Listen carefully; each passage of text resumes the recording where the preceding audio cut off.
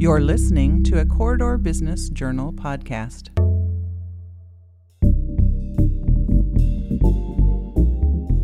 I'm Nate Kading, and this is Real Success. This is the Corridor Business Journal podcast, where we explore the life and careers of the Corridor's most influential business leaders. Economist David Barker knows a thing or two about leadership. As a member of the Iowa Board of Regents with a diverse background in higher education, banking, and real estate, he's sought after for his insights on education, economic policy, business, and politics. I talked to David about his family's leadership in education and real estate investing and management, his path from West High to Cal Berkeley, to the London School of Economics, to the Federal Reserve Bank in New York, as well as his fusion of key roles in higher education, entrepreneurship, and public service. I chatted with David about his influences, his thoughts on the economy and business trends in the wake of COVID-19, as well as his daily media routine. I learned a lot, and I think you will too. Stay tuned. This episode of Real Success with Nate Kading is brought to you by MidWestOne Bank. MidWestOne Bank is the proud partner for doers and entrepreneurs in the corridor and beyond. As an SBA preferred lender, our team is ready to help you reach your business goals. It's empowered money management. It's MidWestOne Bank, member FDIC. Well, David, thank you so much for taking the time to chat today. When I think of your story, I immediately think of your dad, Ed. And of course, Ed is a renowned community member here in Iowa City. He was the first ever principal at Iowa City West High School, which is my alma mater. And of course, also a very successful businessman in his own right, and started the real estate multifamily apartment company that you guys own and that your family owns and manages today. And, a big part of Ed's story is education and business. And of course, that's part of your story today as well, serving on the Board of Regents for the state of Iowa, and of course, managing the Barker financial business here today and managing the apartment business as well. So can you talk a bit about your dad and your upbringing here in Iowa City and some of the lessons learned from growing up with him as an influence? Well, sure. We started out in smaller towns in Sheraton, Iowa, and Boone, Iowa, and then he got what he considered his dream job, which was principal of West High, and so we moved here. It was a very busy, a lot of hard work for him, but I always felt a part of what he was doing because, I was in the school system as a student. I could go to the basketball games and football games and plays and concerts and things that he went to. And so it kind of felt in a lot of ways like a family enterprise. And the way we lived was preparation for his business career because, we spent no money. We were very, very frugal, and with the idea of saving up money to invest at some point. So, we never went to restaurants, never went to movie theaters, never got haircuts. It was our trips, our family vacations were camping and cooking food out on a fire. And eventually, he had enough saved up to start that business career, which my mother was very much a part of. That's awesome. And do you kind of remember when that initial transition, would you call that business career it was a side hustle, is how they call it today, right? Yeah. A little bit like it's a full-time job as an educator and a principal. And can you remember some of those early days as you're getting the business started? Well, yeah, there were some false starts. He tried out a few things that did not work out. There were some real estate investments that did not work out. There was a try at printing up little cards that had Iowa football history on them that he was going to, print and sell, and just didn't work. And a few other things like that. And then one day my mother checked out a book from the public library, which was, how to make $1 million in real estate. And she read it, and it seemed to be something that could be done in Iowa City. It seemed to make sense. And so she started talking to my dad about that. And they had already rented out a house that we used to live in Boone. And so kind of understood the business. And so they started looking around for property to buy. And the way it worked was that, my dad did the finance. And my mom did the operations, and we all kind of pitched in different ways. That's awesome. If you look back on that, start investing in real estate and, the beginnings of a, decades long, very successful real estate company. I mean, go back and get a little bit to some of the origin stories there of how you got started. Like what are some keys to success for starting as a real estate investor or starting a real estate type company like that?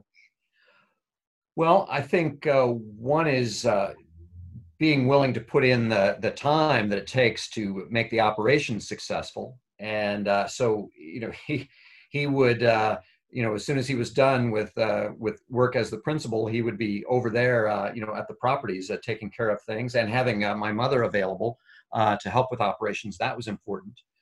Being able to, understand how the financing worked and put the financing together. Being able to convince bankers to take a chance on you. I think that was very important. And I know my dad was surprised at how hard that was to convince bankers that this was a good idea.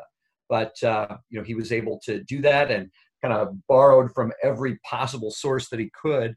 Sure. In order to get that going. Do you remember, was there a point in time in your dad and mom's career starting this company? Was there some sort of inflection point? Was it a particular property they bought, or where the family kind of looked at it and said, "Hey, I think we kind of got the wind underneath our wings here"? Talk a bit about, was there a moment there when you kind of turned the corner? Well, there was, and it was Scottsdale Apartments in Coralville. He had been buying small, kind of rundown apartment buildings around Iowa City, and those were doing fine, but they took a lot of work, and they had problems all the time, and he didn't really have the scale to make it a really profitable business. Mm-hmm. But Scottsdale Apartments, which is a large property in Coralville, came up for sale, and how many units was that? That was, I believe, 176. I think 176 Wow. Units. Yeah. And it was not easy to put the money together, but he sold all of his other properties to raise money for it. He borrowed from the bank, took all of our savings, and put it into it. And he was not the highest bidder for that property. The seller wanted to keep some of their money invested in it. That was another way that he was able to do it, was that the seller was willing to carry some of the financing.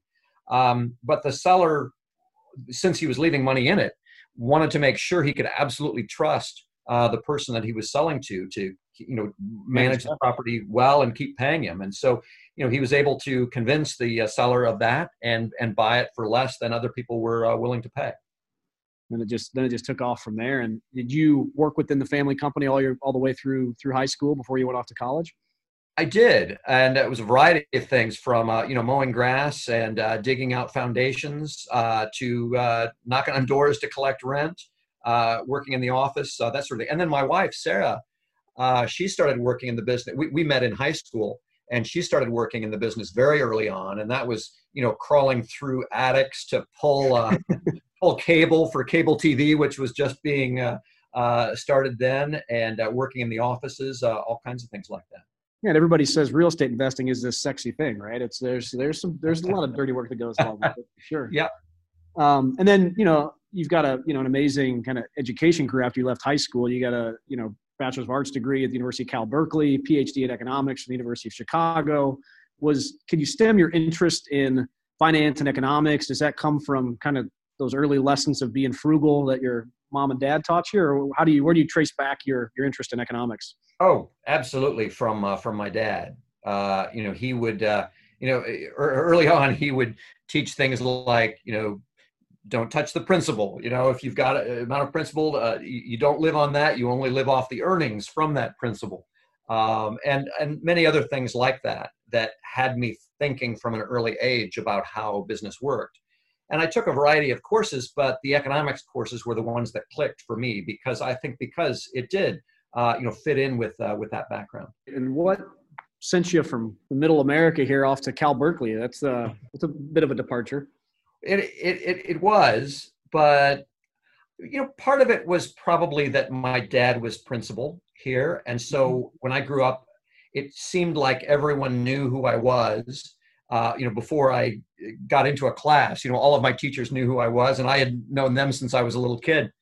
And you're well known when your dad is principal of the high school. And I think I wanted to try to be on my own and a little more independent in a place where no one, absolutely no one knew anything about me. Right. And California was as far away as I could get. So that's where I went. And that would have been in the 70s? 1979. So Berkeley, California in the late 70s, that'd be an interesting time. What did you? And I paid for that with a Navy ROTC scholarship. Oh, wow. So it was very different because Berkeley was still a very radical place. And I was, marching through campus in uniform with all these demonstrators around. Sure. What do you take, looking back on your time, what do you take from that? What were some of the key lessons learned that have informed your kind of perspective on business and life today? Well, I think Berkeley is where I started actually working hard. In high school, I was interested in some of the classes, but if I could find a shortcut, I would always take it. I was much more interested in being with friends and meeting girls and, having fun, watching TV, all of that than I was in school. And so I put a lot of my energy into figuring out ways not to do much schoolwork. But at Berkeley, that kind of changed, partly because the ROTC people were a pretty serious bunch, and also because I couldn't get into the dormitories. I was 3,000th on the waiting list. Sure. And so I ended up in an apartment off campus with a bunch of graduate students. It was the only place I could find, and they worked all the time. So I kind of followed their lead. And so through college, I worked pretty hard and studied a lot. Did you know all along that, economics was going to, or at least as you got into Cal Berkeley, that was going to be your path? And did you start looking at places to continue that education? And how did you end up at the University of Chicago? Well, I spent a year in London at the London School of Economics. And I met a lot of people there that were familiar with the University of Chicago's approach to economics. And so that got me interested. And, I applied to a few places, got in, but that was where I wanted to be because, a lot of those professors there, Gary Becker, Robert Lucas, Sam Peltzman, those people were kind of heroes to me by that time. And it was really amazing to be able to study with them. How would you describe sort of if you were to paint a general philosophy of David Barker's economic approach or, your take or your position, your philosophy around economics? Could you sum that up in any sort of way? I mean, is there a certain position that you have that kind of informs the rest of the way that you look at economics? Well, Milton Friedman was a big influence on me, and I still believe a lot of the things that he said. I think that in general, markets work well. We should trust markets and let them work. And I think it's very simple, but the biggest lesson that I've taken from economics. Chat a bit about your kind of professional journey. What got you back to Iowa City? Were there other stops along the way before you got here? Yeah. So my first job out of graduate school was with the Federal Reserve Bank of New York. I looked at a few academic types of things and thought hard about that and almost ended up, as a professor, which would have been great.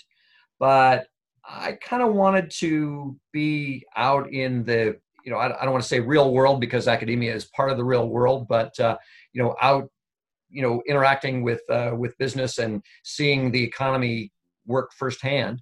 Mm-hmm. And so I was an economist at the Fed, lived in New York City, which was great. And my wife, Sarah, got a job also in New York working for Pepsi. And so it was a really exciting time to live there. And it was great to be involved in, kind of policy questions that had very practical impacts. Particularly in the banking sector. So I worked on bank supervision issues at the Fed. Mm-hmm. Learned a lot about how the banking industry works. I did that for a while and started to realize, though, that I kind of wanted to be in business on my own. And the early 90s seemed like a great time to do that. Real estate prices were low, interest rates were coming down, and so I started looking for opportunities to invest. The family business was sort of the next entree into that, or did you kind of branch off on your own from the beginning? Yeah, so my wife and I looked at some opportunities in New York City. We thought about buying a couple of buildings there, quickly realized that there were advantages to doing business in a place that we understood better.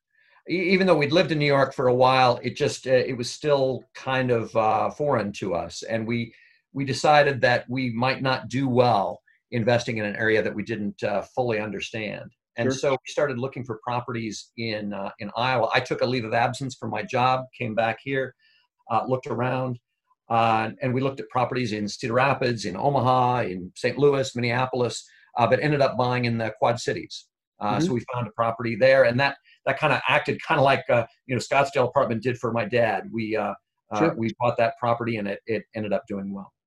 Now, to kind of fast forward to some contemporary issues today, I mean, you've got an amazing perspective on Fed policy, right? Like, there's a lot of things that all of us in the world are learning about, whether it's pandemics or, social rights and a whole variety of things. And, certainly some of the buzzwords out there, especially in business and economics, is federal monetary policy and some of those things. What's your perspective on what we're going through now from a economic perspective? And, did you ever foresee anything like this coming down the pipeline for the Fed to be able to take such drastic action as they have? No, I don't think so. No, so many things about the last just few months have been surprising. But I think the most interesting thing about the Fed lately has been, people worrying that, the Fed has run out of ammunition, or, rates are already so low, there's nothing more that the Fed can do. Well, the Fed keeps coming up with things that they can do. And I think that they will continue to do that. And given what's going on now, I think they will be finding new and creative ways to stimulate the economy. And whether that's a good thing or a bad thing, we'll find out. But they are not going to be passive in all of this. Is there something that, like, the common layperson should know about the Fed and its policy, especially in this time? I mean, it's a complex thing, right? If you try to dive into it and fully understand what they're doing, why they're doing it, is there something for just an average business guy like myself to understand about what the Fed is embarking on right now in this moment? Well, the Fed has been politically independent. It was set up in a way that no president or Congress could influence it, too much, right? I mean, the terms of the members of the Board of Governors are staggered and long. So that gives them quite a bit of independence. They are not subject to the normal budgeting procedures that federal agencies are. The Fed earns its own money. And then, the extra money that it has, it gives back to the Treasury, which is a very different sort of arrangement. They're not subject to the same pay scales, as employees of the federal government. So it has a lot of independence. But that independence is always under attack. Politicians would love to control the central bank. Right. That goes way back. There are many examples in history of presidents wanting to do that. And now that we're facing such serious economic problems, that temptation is even greater. And I think we are maybe starting to see more political influence on the Fed, and the Fed maybe working more closely with the Treasury Department, say, than before, and perhaps with a completely different kind of monetary policy to come. Okay, yeah, it's fascinating stuff. There's no doubt about it. Just switching gears just a little bit, something I've always admired about you, getting to know you the last few years, and your wife Sarah, is I think sometimes people kind of think of successful business folks and then service to community maybe as two separate things, but you both have done an amazing job of serving the community in a variety of different capacities, and then running a successful local business. Talk a bit about what led you to your role at the Board of Regents, serving the state of Iowa in that capacity.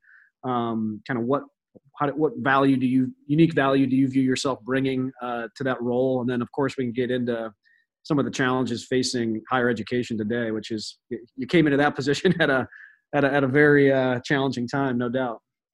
Well, just for me personally, I think that I spent a lot of time when we had young children. There was no time for that sort of thing, at least for me. I was pretty focused just on family and business, and I also taught. So I taught at University of Chicago and University of Iowa during those years.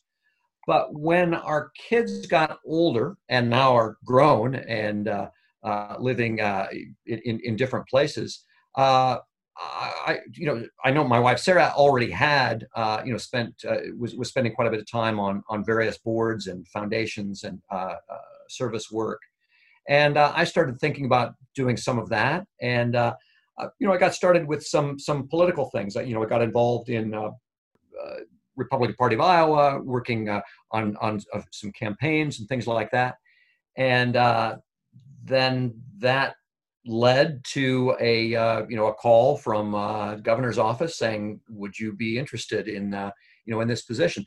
And I thought it fit my interests really well. I mean, living in Iowa City, I know a lot about the University of Iowa, and I've spent a lot of time in higher education, both as a student and teaching. So it seemed like a good opportunity to do some public service. How do you characterize the position that higher education is in today? And I know you and I have shared among some groups, some interesting prognostications of what the COVID-19 crisis means for higher education now and in the future, and changes that may come down the pipeline or may be accelerated. From the state of Iowa's perspective, and obviously under your watchful eye, University of Northern Iowa, Iowa State here, and Iowa City University of Iowa, these are critically important entities to the success of the state, to the economy of the state. How do we navigate our way through this time? And from the state's perspective, what are the big challenges ahead, and how do we work through them? Well, one of the things you said there about accelerating change, I think, is a really important one. That there were trends underway before the COVID pandemic that were concerning. Potentially more market share in education going to online universities, demographic trends that would mean fewer students, 5 or 10 years in the future. And we had already, started thinking a lot about that, and we're trying to plan for those things. Then COVID just accelerated all of that so much. I mean, boom, all of a sudden, every course had to be online in a very short period of time. And suddenly we're looking at potentially big drops in enrollment. So these things that we thought we had, years or decades to adapt to suddenly are here in a big way. And so I think that's the primary challenge, is dealing with these things that we have thought about, but that we thought we had more time to deal with. Yeah, and then we've got, a key element of success in business is making the most out of a finite amount of resources and being able to make hard decisions. What are some of the hard decisions coming down the pipeline for our state institutions, higher education institutions now with resources being drained a bit? Well, it depends a lot on what happens this fall. If enrollment is reasonably close to normal, then we still have hard choices, because we've lost a lot of money just over the last several months, and we had an $8 million cut also in our appropriation from the state. So we've got to deal with that either way. But if enrollment drops significantly, if students are not willing to come back onto campus or decide to take a year off, then we'll have even bigger challenges. But so I think that means finding efficiencies, finding ways that we can do things, for lower cost, ways that we can collaborate between the three universities to save costs.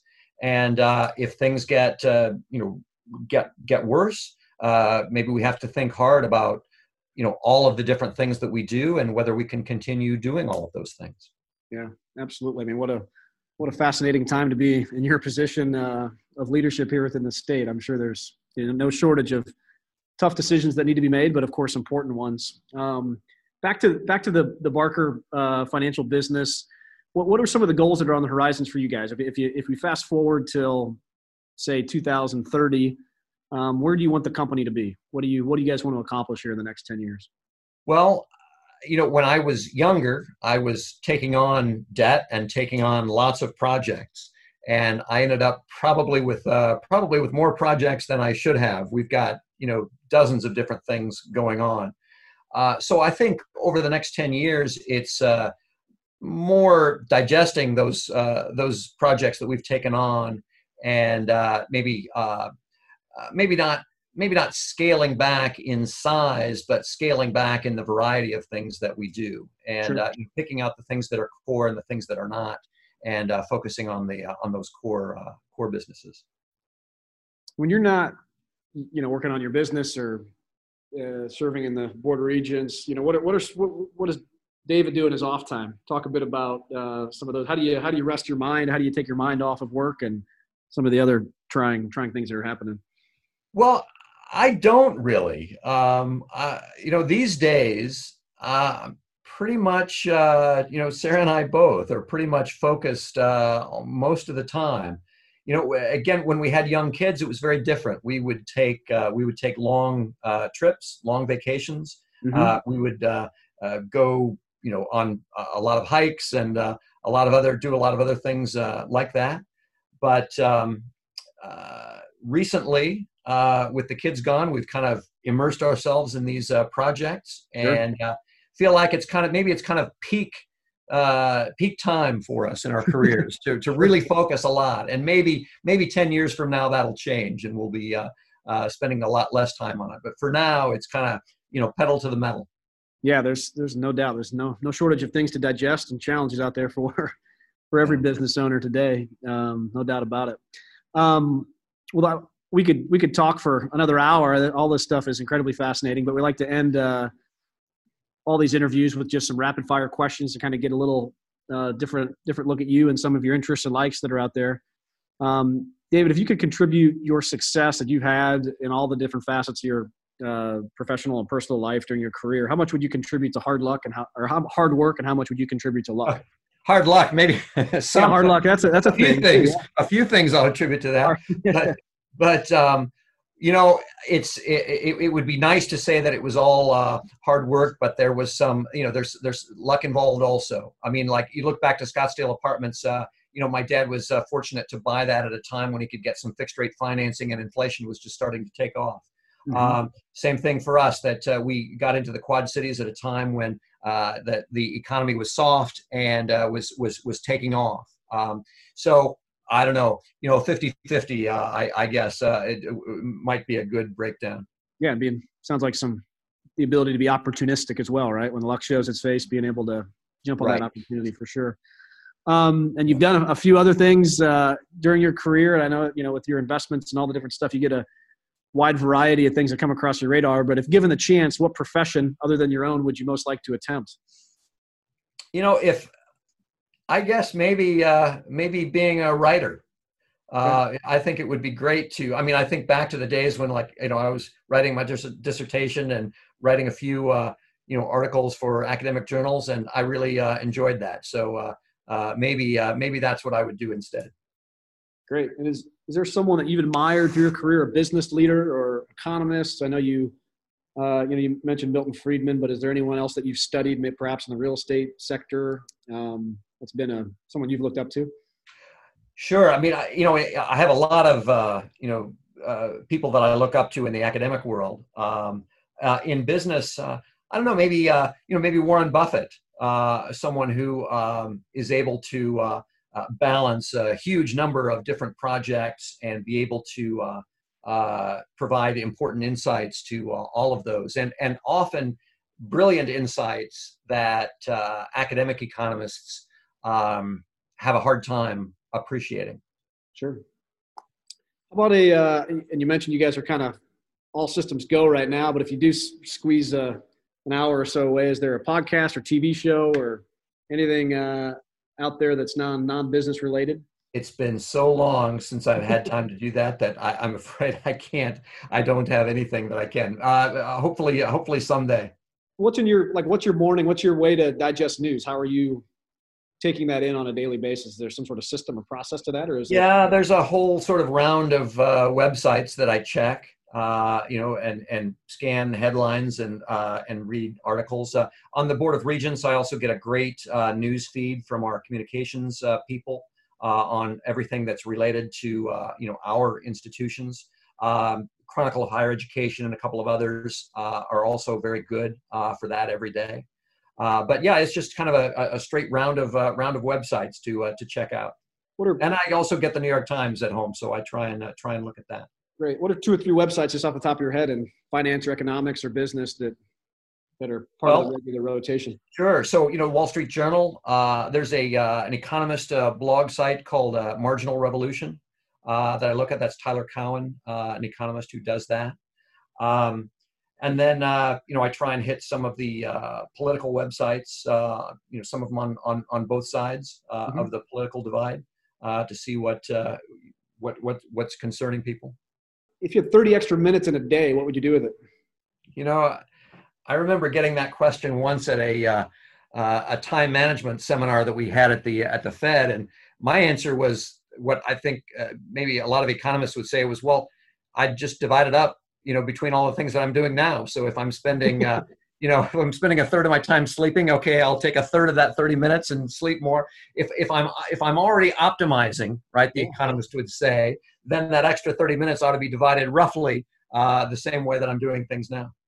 That's a very astute way of looking at it. I wouldn't expect anything less. That's great. How about a book? And obviously, someone with your sort of education, academic background, there's tons out there. But could you point to 1 or 2 that have been the most influential to you? I think, and this would be really boring, but the basic finance and accounting texts are awfully important to me, and those basics are just so critical that I think those have been the most influential for me. Great. And then just kind of in summary here, if you were in one sentence to define success, how would you define it? I think it's being able to do what you want to do. I think I wouldn't do very well in a kind of a regimented position where people were telling me what to do. Although, hey, there's nothing wrong with that. And people who can follow directions and do things like that. That's fantastic. But I just have a hard time with that. And so for me, succeeding is just being able to do exactly what I want to do. Awesome. Thank you so much, David, for taking the time. Really appreciate it. Oh, thank you. It was fun. Yeah. This episode was produced by Joe Coffey of Coffee Grande Studios. Be sure to follow us on Facebook and Twitter at CB Journal.